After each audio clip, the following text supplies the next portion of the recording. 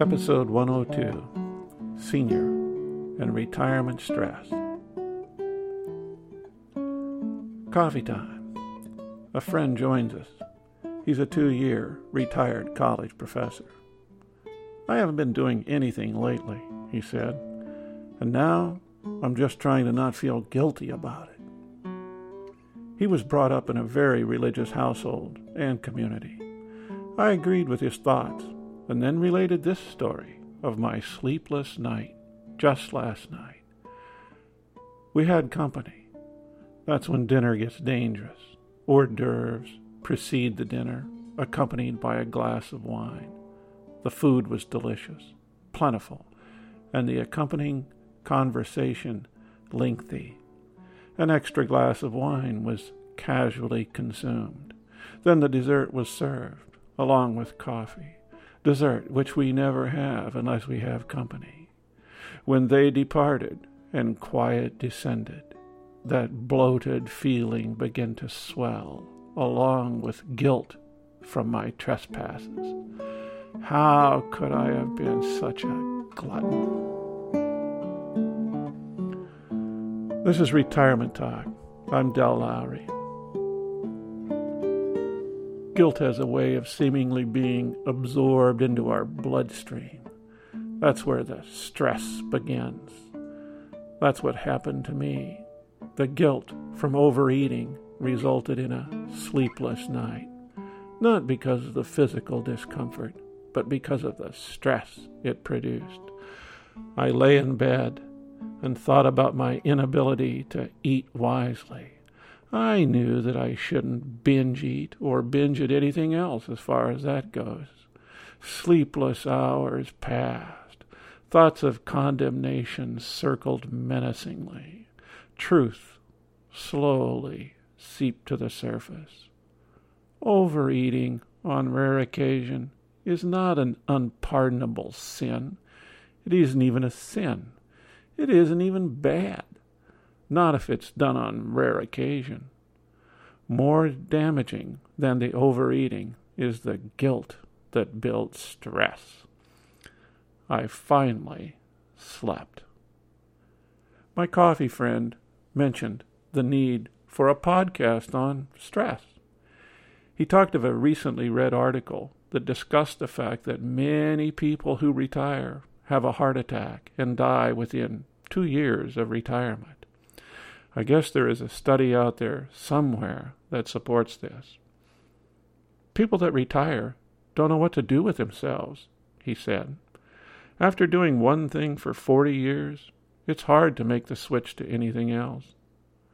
As an example, he cited himself, who was returning home in a few weeks and would probably teach a couple of classes for a month or two at the college. He can't get away from it. I did understand his plight. I taught a few classes after I left the profession. I like to think it was a bit different since I had spent my life teaching high school students.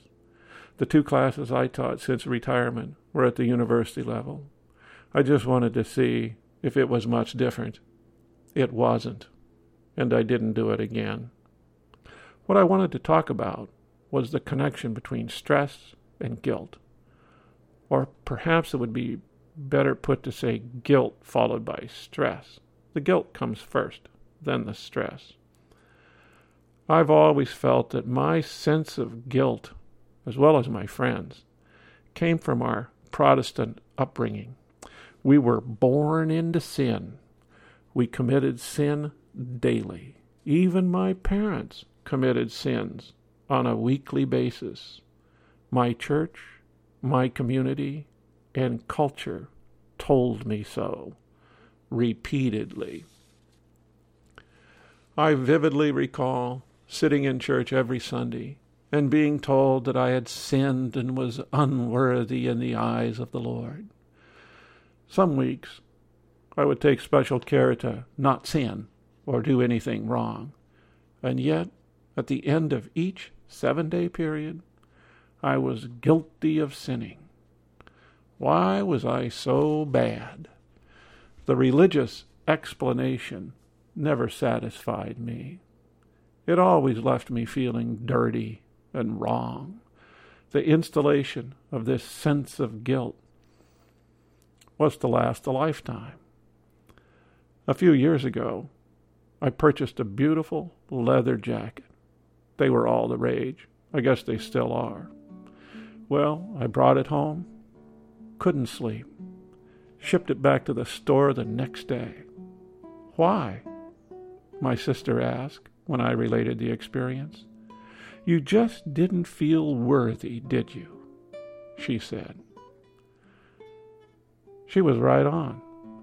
Being raised with a weekly dose of condemnation does something to your sense of unworthiness or sinfulness. Little things like this have a way of piling up over the years. You find yourself always on the defensive. And when you are on the defensive, be it physical or mental, you're tense or stressed. Bigger issues can be dealt with. You are aware of them. It is the little ones that have a way of sneaking in there and raising your stress level on a permanent basis without awareness as to the cause. Of course, there is such a thing as guilt that is good. When you treat someone unfairly, you say something unkind, you just do something that's flat out wrong, then guilt's proper. As a matter of fact, it's demanded of a moral person. It is the guilt that is unfounded that bothers me, and I'm sure it bothers some of you too. We retired folks deserve to relax. We need to leave guilt and other childish things behind us. It's not so bad to stare out into space, enjoy the moment, or have a big dinner.